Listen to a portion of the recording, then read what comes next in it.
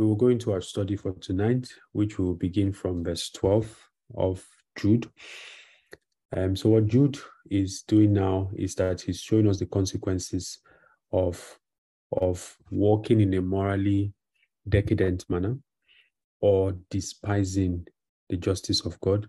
And he's also showing us the consequence of violating spiritual authority. Now, we said last week that spiritual authority or authority itself is the most important principle in the creation, because this creation as we have it came to be by the authority of God.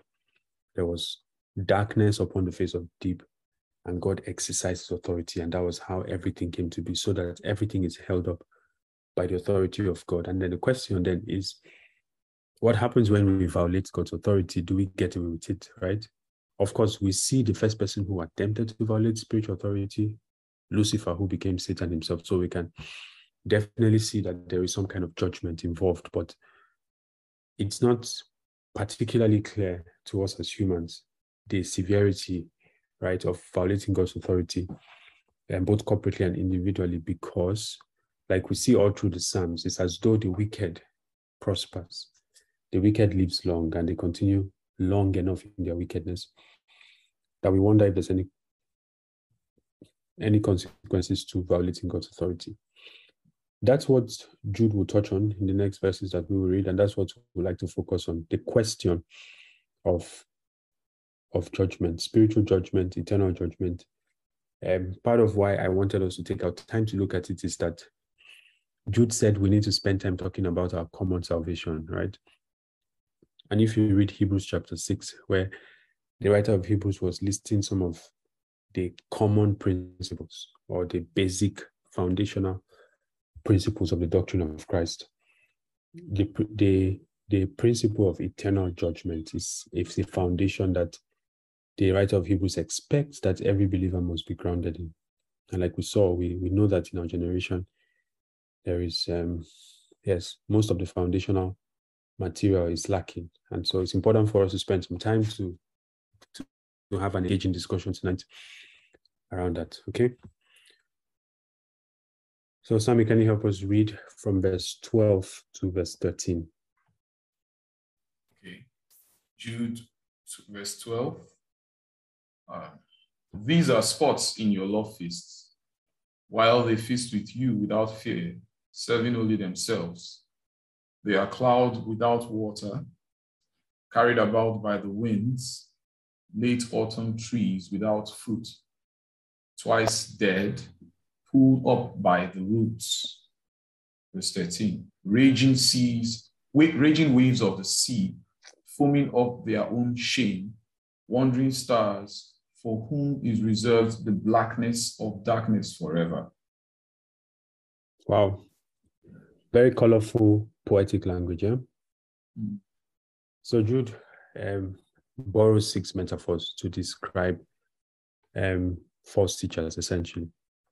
And the first thing he says is that there are spots in your love feast, while they feast with you without fear, which we said indicates to us that the greatest danger from the church usually doesn't come from outside the church, right? It comes from within the church. Satan works over time, if you like, to ensure that he plants tares amongst God's seed, so that the fact that somebody is running something that looks like a church that has the name of church in it and probably even uses the name of Jesus is not a validation, right, of the authenticity. You need to run other checks like we saw last week. So he says these people are part of your love feast, meaning that they partake of the communion with you. I know that in some of our denominations, we have a very substantiative view of the communion. Some denominations believe that the body and or rather the bread and the wine practically represent the physical body of Jesus and, his blood. And because of that, they tend to think it as something holy. And because of that, they don't permit everybody to take it. But this category of false teachers, they've gone beyond those limitations. They are able to freely participate of what you might consider holy. The things that you think, if someone does them, God will, rain down his wrath from heaven and destroy them.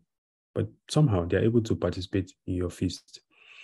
And I think one thing we can take out from here is that when Paul tells us that Jesus is coming for a pure church, right? Without spot and without wrinkle. This is part of what he's referring to, that it is inevitable that there will be some amongst us who are either false believers, meaning that they were never converted before. This is a very common problem in the church today, that a lot of people came into the church without meeting Christ. They came in because of the prosperity message. They were told that God could solve all their problems, or that God could heal their bodies, or whatever, but they never met Christ. And so when the wind comes, you begin to realize that, okay, there's no roots or foundation here. So there are such false believers, but there are also believers who walk away from the faith. Like we've mentioned before, in our time in America, we have a group of people who call themselves the ex-evangelicals. And not only do they reject that denomination, they reject the very tenets of our faith. And some of them try to change it even through what you might call progressive Christianity. This is a whole can of worms, which if you have the bandwidth for, you can open up by going online to check up on progressive Christianity and ex-evangelicals. But I personally don't find it very edifying to look at. But the point is that they are believers who were once saved, who turned their back on Jesus. And the other metaphors that Jude uses is showing us how we can identify false believers and how we can begin to sense the smoke, from afar, when we begin to show some signs of not taking our faith as seriously as we should. It says they are clouds without water, carried about by winds, right? The thing that you know about clouds is that when the clouds come, you expect rain, right? You expect a downpour, but then they are without water, meaning that there's so much promise, right? But there's no fruit. I don't know if you've been there before, where you were wooed into a certain church, wooed into a certain denomination by so much external brouhaha, if you like. And then when you stayed long enough, you realize that there's so much excitement here, there's so much activity here, but there's no fruit. I've been here 1 year, and it's as though my life has gone in a circle, and I'm back at exactly the same spot. I cannot measure any particular growth. Of course, I don't recommend that you use your life to test out what Jude is saying, but that's one of the effects of sitting down under false teaching, right? Is that you will not be grounded. There will be no convictions. It says that they are not just clouds that are carried about by winds. Sorry, they're not just clouds without water. They are carried about by winds. Of course, this language mirrors Paul's language in Ephesians chapter 4, that we will no longer be children tossed to and fro by every wind of doctrine. So every now and again, there are winds of doctrine that come to present something outlandish, or even present something ridiculous. And then it's in those moments that you realize who is planted and who is not. And so you need to take stock, right, of your Christian life and ask yourself, how often is it that the wind of doctrine blows me off my feet? I've been under a certain ministry or place or teaching or whatever it is that we subscribe to these days. In what trajectory has my life gone, right? When you sit under false teachers, there is so much promise, so much activity, but nothing underneath. And that's what the other part, metaphor, buttresses, right? They are late autumn trees without fruit, twice dead, right? So it means that the fruits died on the tree and then they now fell off, so that they died 2 times and pulled up by the roots. Jesus said in, I think, Matthew chapter 15, when he was addressing the hypocrisy of the Pharisees, that whatsoever is not planted by my Father will be pulled up, right? So fruitfulness in the Christian life, and when we talk about fruitfulness, we're not talking about materialistic fruitfulness, but we're talking about the fruit that only the Spirit of God can produce, right? The fruit of patience, the fruit of long suffering, right? The fruits of true, genuine, undiluted power. Those fruits are a product of abiding in Jesus. So that if you say that you're abiding, but then there are no fruits, it's a call for evaluation, right?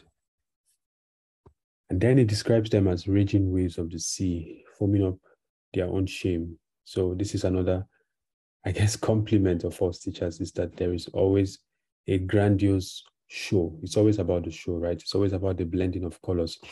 It's always about the externalities. It's a prideful way of life. It's as though validation comes from everything external. It says they are wandering stars for whom is reserved the blackness of darkness. A wandering star, obviously, is a star that has been displaced from its original colony, from its original constellation. And it's possible that a Christian can be a wanderer, right?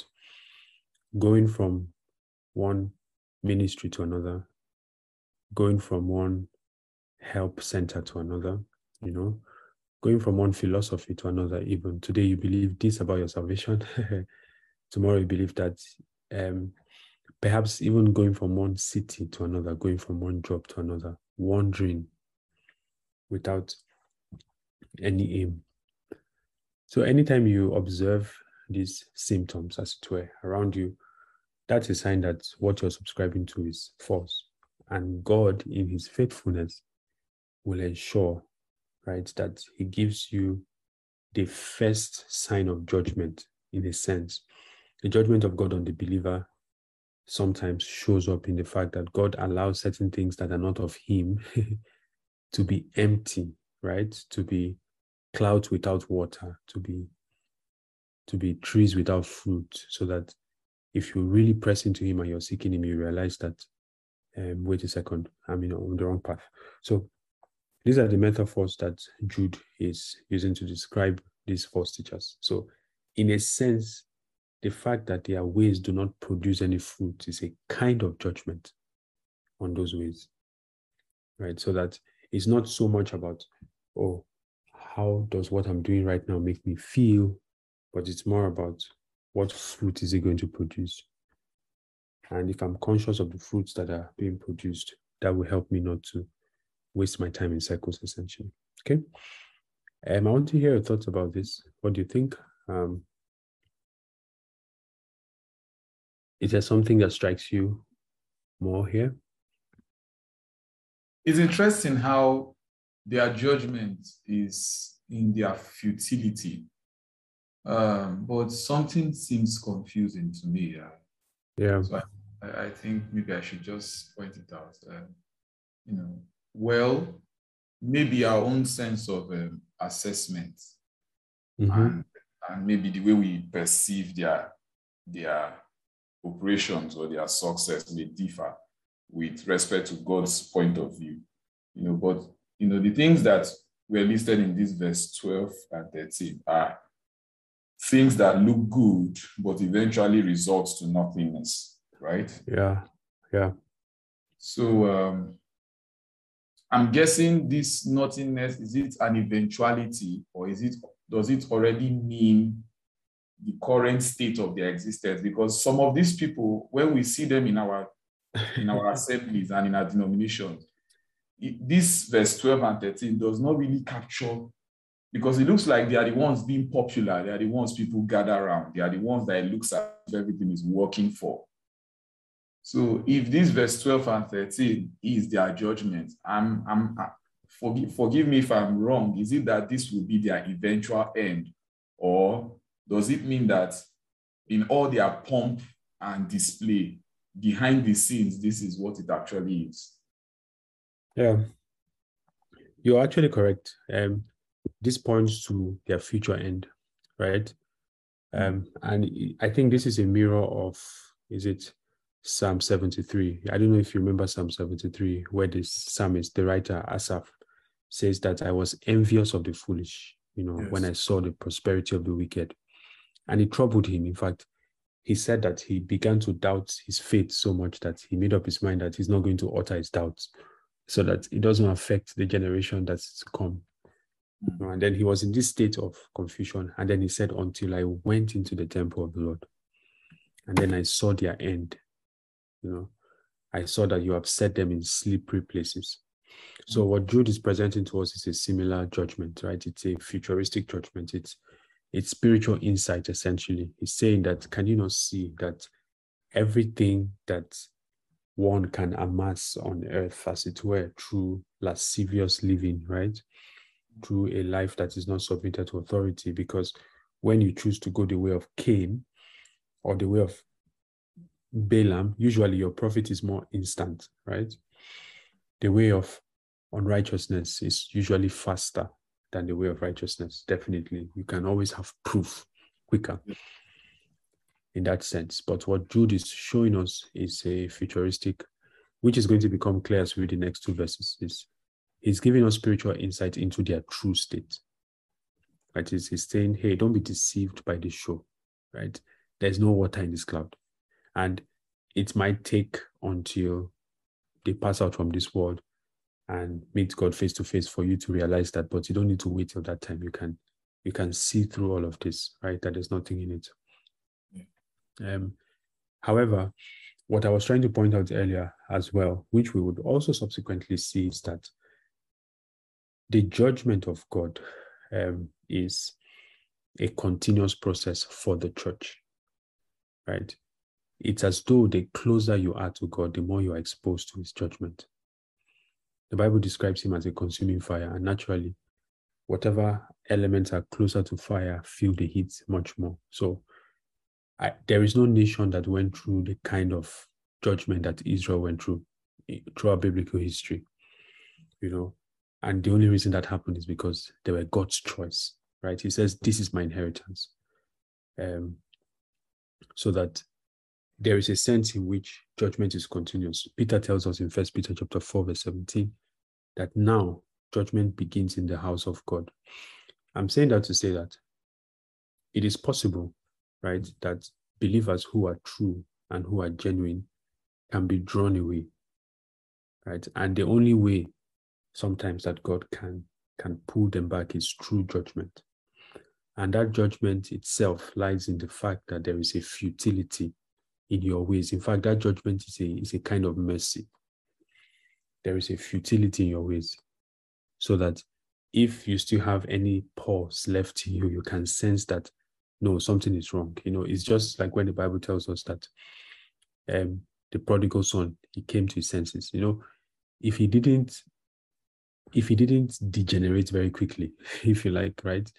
If he didn't pompously spend everything all at once, he may never have arrived at that state. But the mercy of God allowed him to arrive at zero very quickly, so that he could see the foolishness of his ways, and he could come to his senses and go back to his father's house. And that is one thing we can look out for in our lives, right? That many times when we ignore the voice of God, because that's the first way that God brings his judgments to us. If you read the Psalms, you will see that the word of God has different names in the Psalms, right? It's called your law. It's called your statuses, right? It's called his judgment. The judgments of God are captured in the word of God. And when God wants to bring you help, he utters his voice to you. And so you tell yourself that, I knew I shouldn't have done this thing. Something told me. But you see, because the voice of God didn't have authority at that point to restrain you and to put you on the path of the will of God, the only option that God has left is the discipline of process. I don't know if what I'm saying makes any sense, where God then allows you to go through a process that unveils to you the foolishness of your ways and you repent. So that's the sense in which this judgment is present tense, but present tense only to those whom God still has an interest in.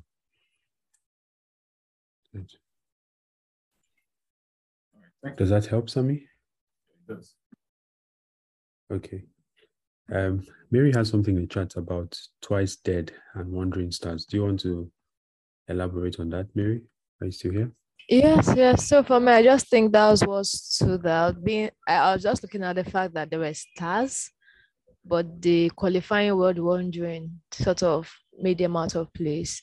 And when you're trying to describe the twice dead, saying they were off the tree first and they fell off. So that's like dying twice. So those are just the things that stood out for me. Yeah, thank you. So Twice dead here refers to, or rather indicates the fact that these people were actually once connected to the vine. Because some people read Jude and they still don't accept that it's possible for a believer to lose their salvation. And when you read those commentaries, you realize that they have to do a lot of work with the language to try to make it say what it is plainly not saying, right? But twice dead clearly refers to the fact that these people have tasted of life and they have fallen out of it. And we're going to see that in 2 Peter as well. 2 Peter is almost like a mirror. Maybe we should actually read it so that it doesn't look like what Jude is saying is isolated, right? It's as though Jude is inspired by the writings of Peter. Where should we start from? It says, verse 12, it says, but these, like natural brute beasts, made to be caught and destroyed, they speak evil of things they do not understand. So this is where they despise authority and they utterly perish in their own corruption, right? This is their moral decadence, essentially, giving over to sensuality, and will receive the wages of unrighteousness as those who count it pleasure to carouse in the daytime.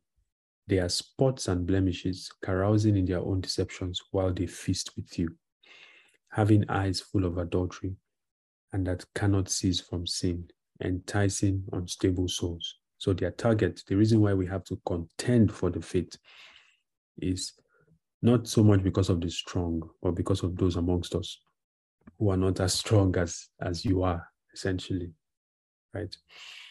They have a heart trained in covetous practices and are accursed children.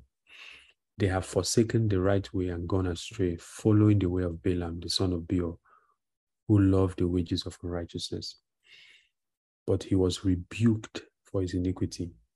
A dumb donkey speaking with a man's voice restrained the madness of the prophet.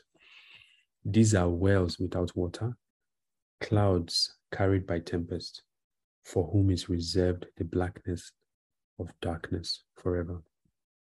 I came here to show us what Peter says from verse 18 down. For when they speak great swelling words of emptiness, they allure through the lust of the flesh, through lewdness, the ones who have actually escaped from those who live in error. While they promise them liberty, they themselves are slaves of corruption. So this is twice dead, is that I'm preaching something that's not a reality in my life. For by whom a person is overcome, by him also he is brought into bondage. This is a law in the spirit. When you want to check if you are free or not, you check what is it that conquers me? What is it that overcomes me? That thing is my master, essentially. For if after they have escaped the pollutions of the world through the knowledge of the Lord Jesus Christ our Savior, they are again entangled in them and overcome, the latter end is worse for them than the beginning. So this is what Jude means by twice dead, that the people he's referring to, right, had escaped the pollutions of the world because they had a saving knowledge of Jesus. They knew Jesus as Lord and as Savior. But then they became entangled again. And not only were they entangled, they were overcome by their lust. It says that the latter end is worse than the beginning. It says, for it would have been better for them not to have known the way of righteousness than having known it to turn from the holy commandments delivered to them. Yeah. Does that clarify things, Mary? Yes, it does. Thank you. Okay, cool. So now going to the practicalities of spiritual judgment then, right? As we move on, verse 14 and verse 15. Sami?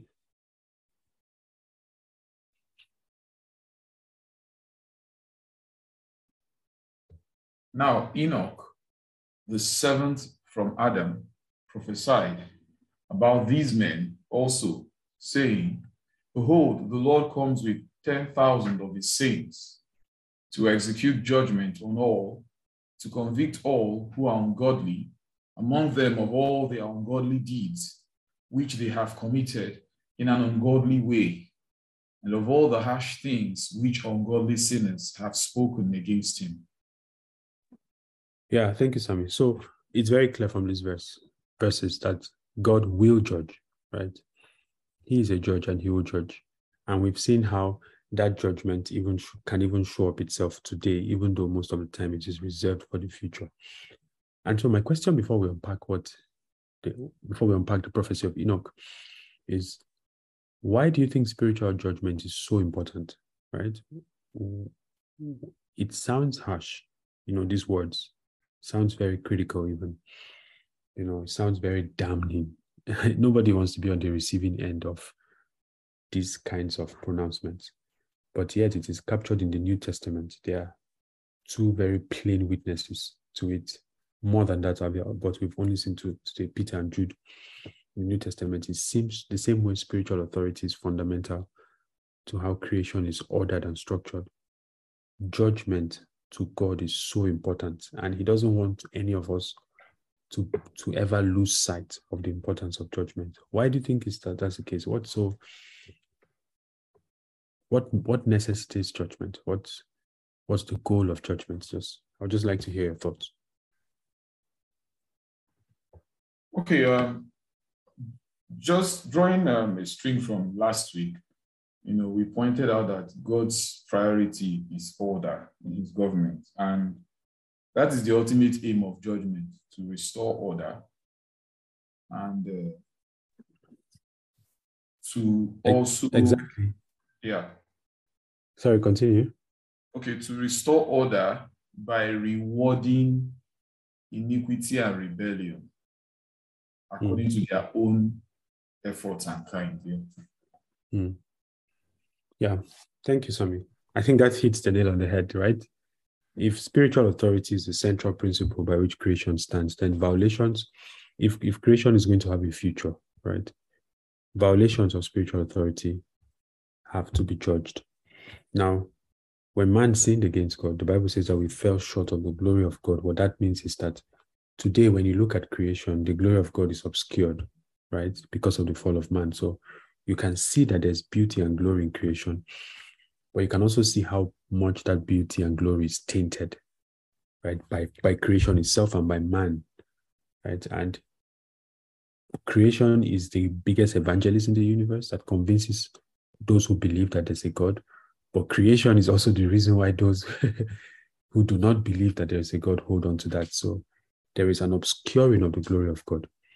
And so the first reason why God must judge and needs to judge is that he needs to restore his glory, right? He needs to protect his glory.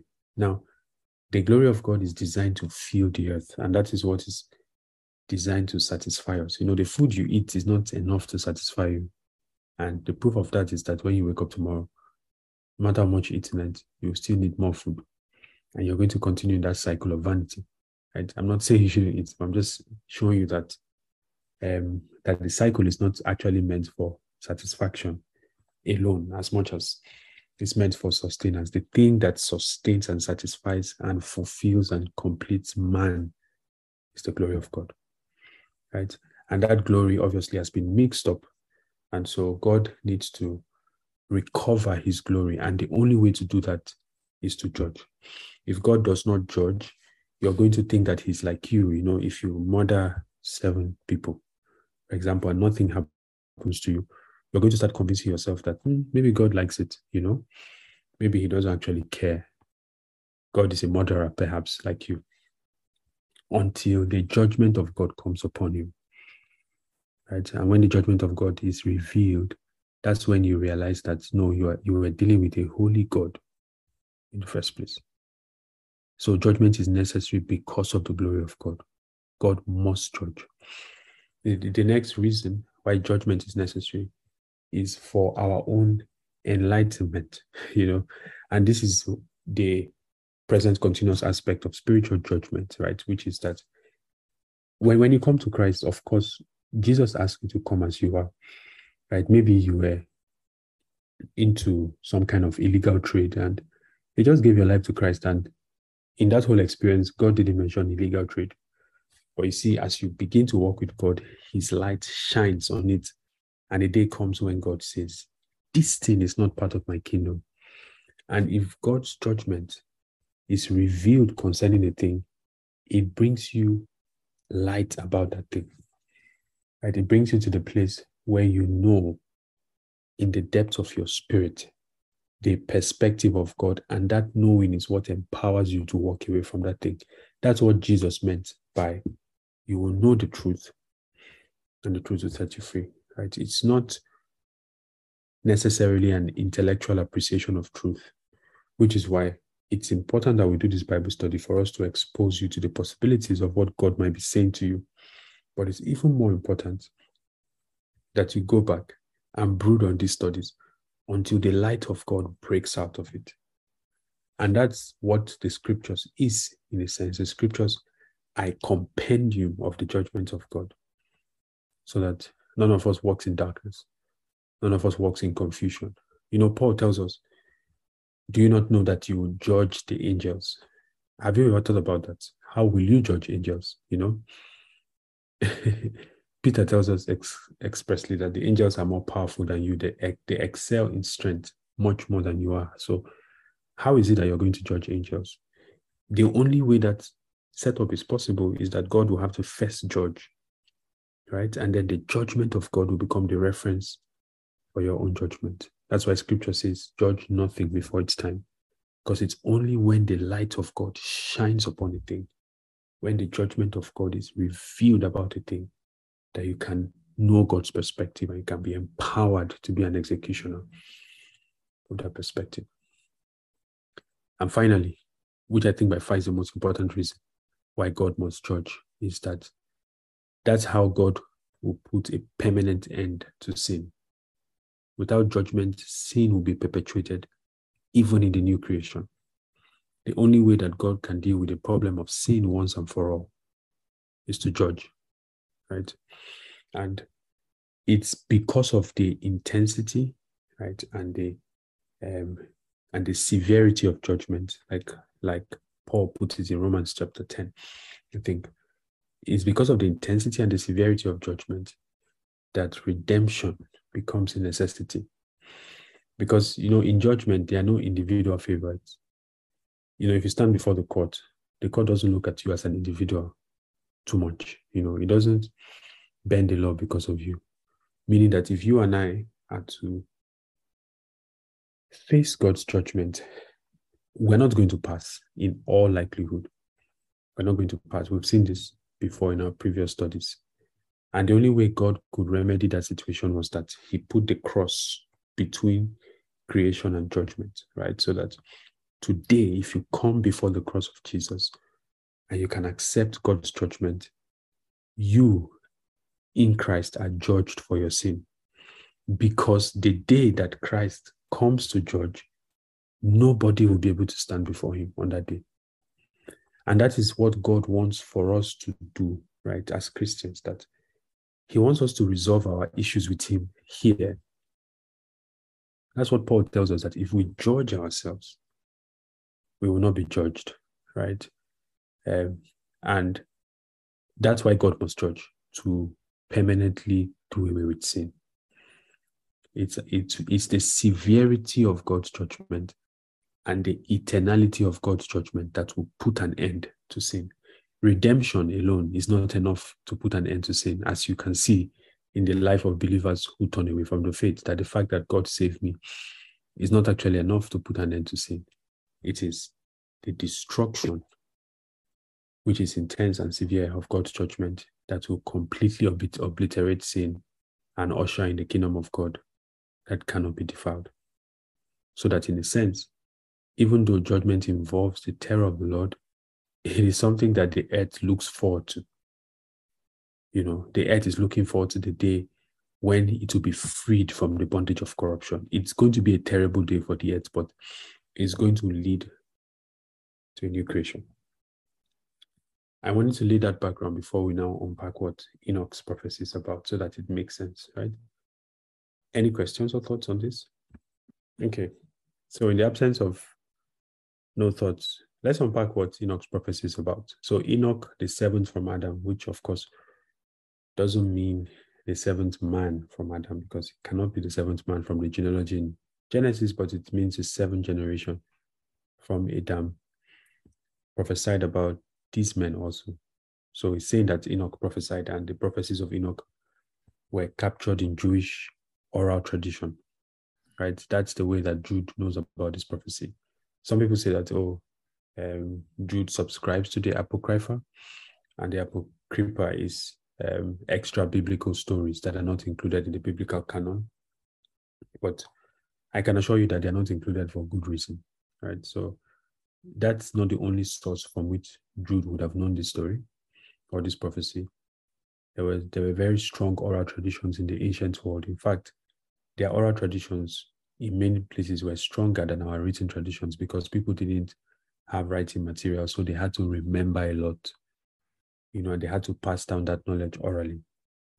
Anyways, Enoch, the seventh from Adam, prophesied about these men, saying, "Behold, the Lord comes with 10,000 of his saints." Now, the first thing to know about the judgment of God is that the judgment of God is committed to one person, one man. It's a man that will judge the world, and his name is the Lord, right?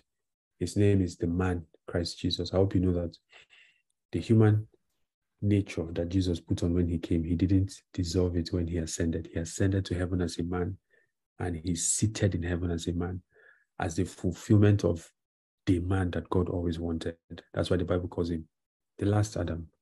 So Jesus is the great divide of judgment.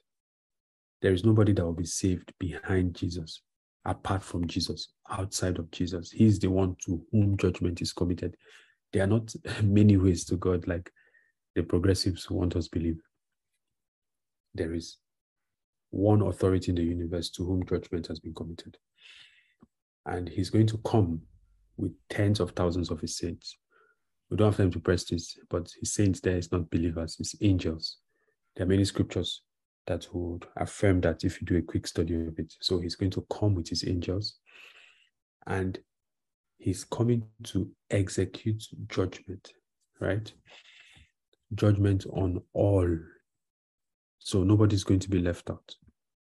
Not by age, not by gender, not by political status, economic status, social status. He's coming to judge all. He's coming to convict all who are ungodly among them. And then the thing that makes the judgment terrible is that he's coming to convict them of all their ungodly deeds. The man or the woman who rejects salvation often on the grounds of morality, many of them believe that they are good people, and that why would God judge me harshly when I'm a good person? I do good things. But like we saw when we did Romans, most of those people are guilty of conveniently forgetting their wrongs. But Jesus will not forget. He will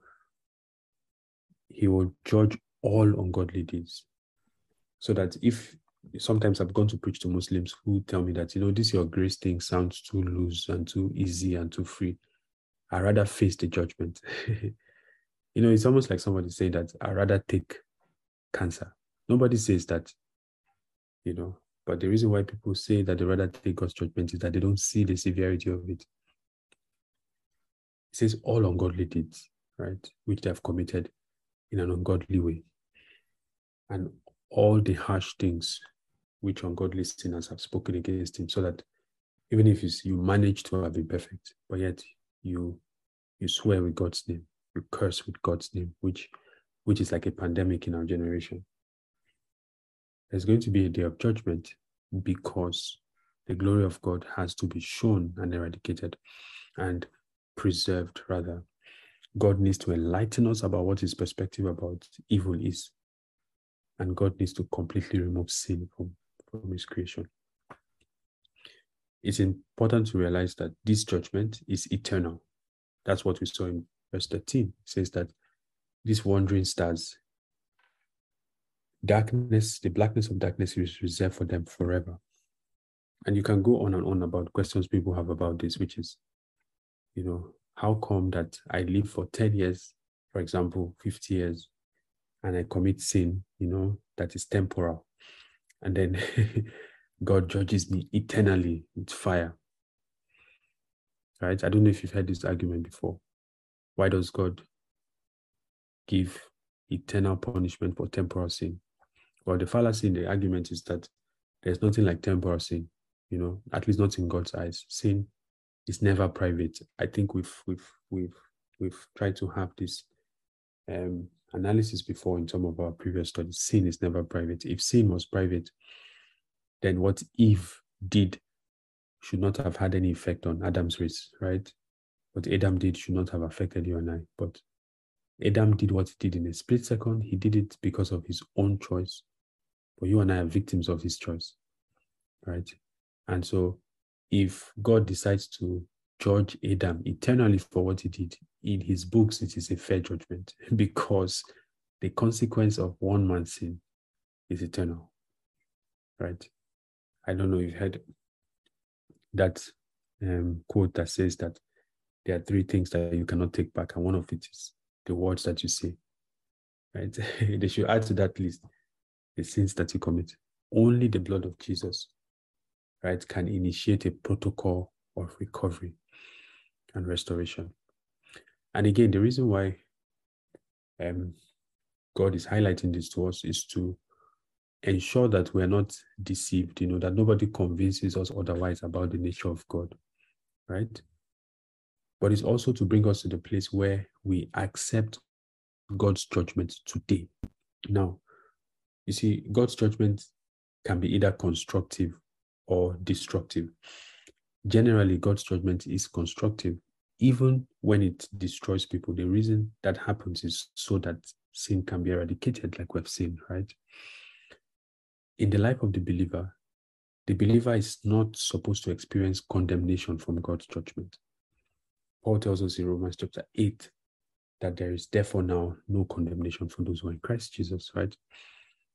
That's not God's intention when he brings judgment into your life. God's intention is to bring discipline through judgment. And if you accept the discipline of God, then you will be preserved from condemnation. Like we said, when God deals with us, the first layer of his dealings with us is through his voice. You can go back and read Hebrews chapter 12 because it elaborates on this well. In Hebrews 12, the writer tells us that do not resist him who is speaking. You have not come to a mountain that can be touched, that burned with blackness and darkness, and that everyone who touched it, died. And there was so much physical. He said, you've not come to that kind of mountain, yet the intensity of what you have come to is not weaker than what it was in the time of Moses. He says that you've come to Mount Zion, the city of the living God, so that you and I, by virtue of our inclusion in Christ, we are standing before God. And he says that in our position in Christ, there is him who speaks, which is the Father. And he says, do not resist him who speaks. Do not harden your heart. Because that's the first way that God comes to us, through his speakings, through his utterances, right? Because you might be asking yourself, looking at Jude and looking at the study, okay, who's even perfect, right? Who's going to stand? Who's going to make it? But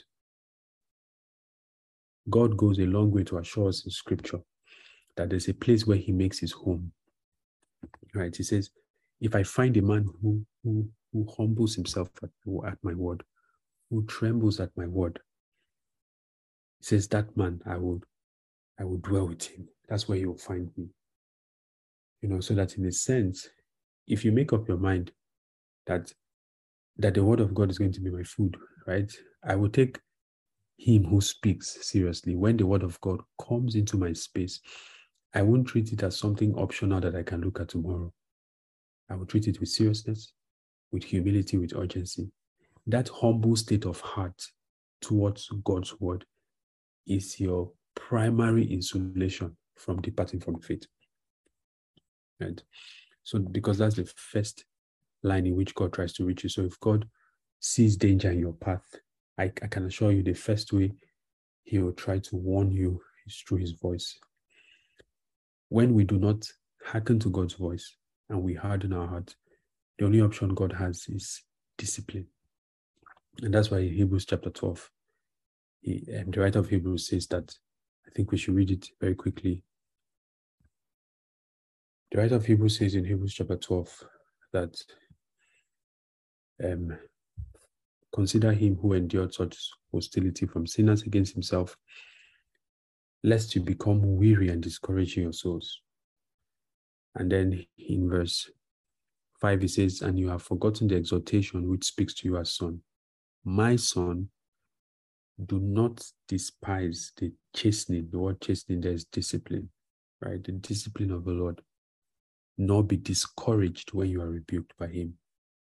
For whom the Lord loves, he chastens and scourges every son whom he receives. So that when the voice of God has failed to get to you, the only tool God has is his discipline. You know, has it happened to you before that 10 people did one thing and they got away with it? And then you tried half of what they did, and then intense judgment came upon your space. I don't know if I have any witness in the house. You know, intense, and you're wondering, like we speak to each other in exams, we show each other our notes, and we tell each other, how come that I just whispered A and now I'm facing all manner of flashback? My son, do not despise the discipline of the Lord. You see, that judgment in the future that is terrible, the way to avoid the terribleness of that judgment is to submit yourself to it today. You know, when God speaks, not to harden your heart. I hope I was able to make some sense with that analogy. Any thoughts on this? A lot of sense. Yeah, it's important for us not to despise the judgment of God. Sometimes take a step back and look at the body of Christ. You know, when you hear that somebody fell into sin or somebody was thrown into prison for corruption, don't be in a hurry to castigate them and be a judge and say, Kai, these people. Use it as an opportunity to set your own heart and apply the lessons. Lay it to your heart that, Kai, this is not the way to go. You know, because those judgments are for good. When you hear that Boris Johnson organized a party, you know, nobody was there in that party, but that party became the reason why he's no longer prime minister today. Instead of making fun of him, you lay it in your heart that even the things you do in secret can become the reason why you'll be disqualified from external positions. It's something to face with fear and trembling. And that's how we find grace. God delights in the humble. And if you look at these false teachers, their main characteristics is their pride. The fact that if you look at the way of Cain, for example, I'm not meeting up with God's standard, and instead of wrestling with it like Jacob, I decide to change it, you know, and to create a God in my own image, essentially, a God who does not punish sin. Okay, so as we close, Jesus has counsel for us, right? Our first line of defense, which we have hinted at already, but Jude expounds on it in verse 16 to verse 19. Can you read, Sammy? Okay, verse 16 says, these are grumblers, complainers, walking according to their own lusts, and they mouth great swelling words, flattering people to gain advantage. But you, beloved, remembering the words which were spoken before by the apostles of our Lord Jesus Christ, how they told you that there would be mockers in the last time, who would walk according to their own ungodly lusts. These are sensual persons who cause divisions, not having the Spirit. Yeah, thank you, Sammy. So verse 19 is where all the intense stuff in Jude ends. And from verse 20 next week, it gets lighter and the kind of applicable stuff that we all love in our teachings, right? Yeah. But again, he's saying that your first line of defense is to remember. And he's saying that this is what I want to leave us with as well, is remember the words, because in their case, for example, like Sammy mentioned earlier, the prosperity of apostates, of people who have rejected the true faith, can sometimes serve as a contradiction to us believers, right? Where we seem to be doing things according to the prescription of Scripture, and we seem to be failing, right? Certain people seem to be cutting corners, and they have the numbers, they have the show. In those moments, he says, remember, And this, points us to the nature and the goal of God's dealings with us, right? That the reason why God deals with us through discipline most of the time is that he wants to etch something in our memory, right? He wants to etch something in our souls that will become a prized, personal, intimate possession. As we're having this Bible study now, everything that is happening is going into your head. And if your heart is open, which is why we're trying to pray at the beginning, it's also going into your heart. But you see, it's very possible that you forget. In fact, it's very likely actually that you forget, except if God walks you through a process, either in prayer as you wrestle with God in prayer, or through a natural process that will etch these things in your heart. So many times God will bring dealings into our lives. It's important for us to separate what is an attack from Satan from what is a dealing from God. And many times, what is genuinely an attack from Satan is allowed by God so that we can come into a certain kind of knowledge. And so that when we walk through that process, we will come out having something that is deeper than head knowledge. That's the story of Job, essentially, right? Satan was allowed space around him, and Satan wreaked havoc in his life. And Job went from self-righteousness to God-righteousness. And by the time he came out of that season, he says, I've heard about you before, but now I've seen you, and I repent in dust and ashes. That process that he walked through produced riches, spiritual riches in his soul that could never make him vulnerable to Satan again. And James, like we saw in our last book, summarizing the life of Job, says that the thing that God wanted to show us in the life of Job is the end of Job. That's what it says in James 5 verse 11, that you see the end of the Lord in Job's story. It says, indeed, we count them blessed who endure. You have heard of the perseverance of Job and seen the end intended by the Lord, that the Lord is very compassionate and merciful. Friends, no matter what you're going through, this is the end of the Lord. The problem is that many people get to the end before the Lord gets to the end. We either lose heart, we get discouraged, we conclude that God doesn't heal anymore, for example, or God doesn't, or that God condones immorality, for example. We often get to the end before God can reach his end. But this is the end of the Lord, to show us that he's compassionate and to show us that he's merciful.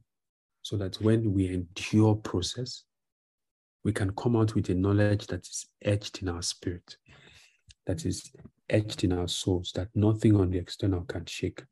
That's what it means to remember. This kind of remember is not memory verse from Sunday school. No, it's a remembering that is an organic experience, right? I don't know if you have been through the fire before and you wanted to give up, and then you decided to spend some hours in prayer.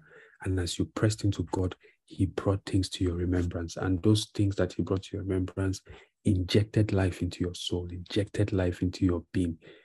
There are times when everything you know in your head will fail. And in those moments, you will need to remember. You will need to remember. It says, remember the words which were spoken. Remember the words which were spoken. Paul was charging Timothy, and he said to him, remember that Jesus is raised from the dead. When he told him that in the midst of your warfare, I know that you have sickness in your body, you're taking some medication for it, and you have shyness problems, and it's as though the task that God has called you to do is overwhelming. But remember that Jesus was raised from the dead according to my gospel. He was not telling him to remember a dogma or a doctrine. He was telling him to remember an experience, that the time came when he encountered the resurrected Jesus, and that experience left an imprint on his soul. A time came when he endured process, and it bettered revelation in his heart. And he says, remember that Jesus was raised from the dead. That's the first line of defense for the believer. It says, remember the words which were spoken before by the apostles, right? Because in this case, this is supposed to quench the conversation around false teachers, that you might look at false teachers and you're like, where's God in all this, Can't he just remove them from the scene? He says, remember, the remembrance of God can deliver you from sensual affections, because he says that these are sensual persons who cause divisions, not having the Spirit. Do you realize that all of us are sensual people, right? We have feelings, we have emotions, we have thoughts, but what stands us out is that we're not dominated by our sensual realities, but we seek after Christ. He's our unique goal, right? We press on. If we don't do that, if we don't continue to press on, it's inevitable that we're going to become slaves of our sensuality.